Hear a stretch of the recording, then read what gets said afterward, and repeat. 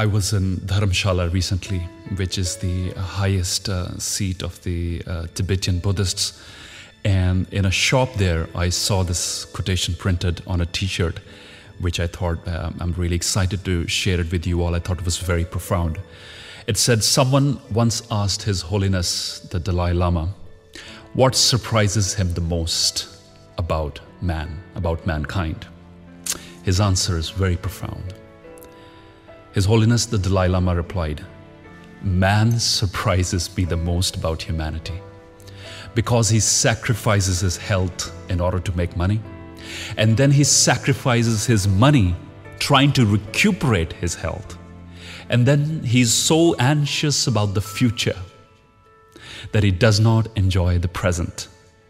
The result being that he does not live in the present or the future.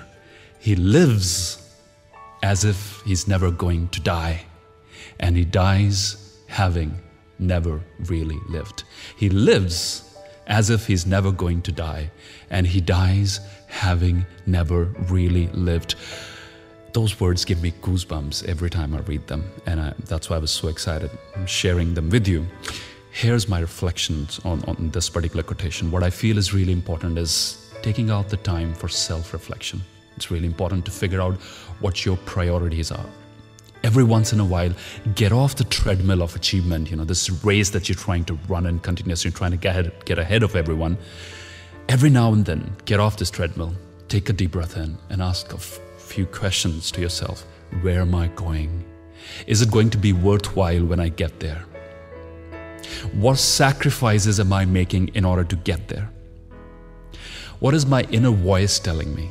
Do I feel... So I'm not really advocating poverty here, or I'm not advocating that you give up taking action. What I am advocating, and what the Dalai Lama's quotation, my interpretation of it, is seek inner balance. Strive for inner balance. Get your priorities right. Take out the time for self-reflection. And more importantly than anything else, remember there is nothing more luxurious on this planet than the feeling of inner peace.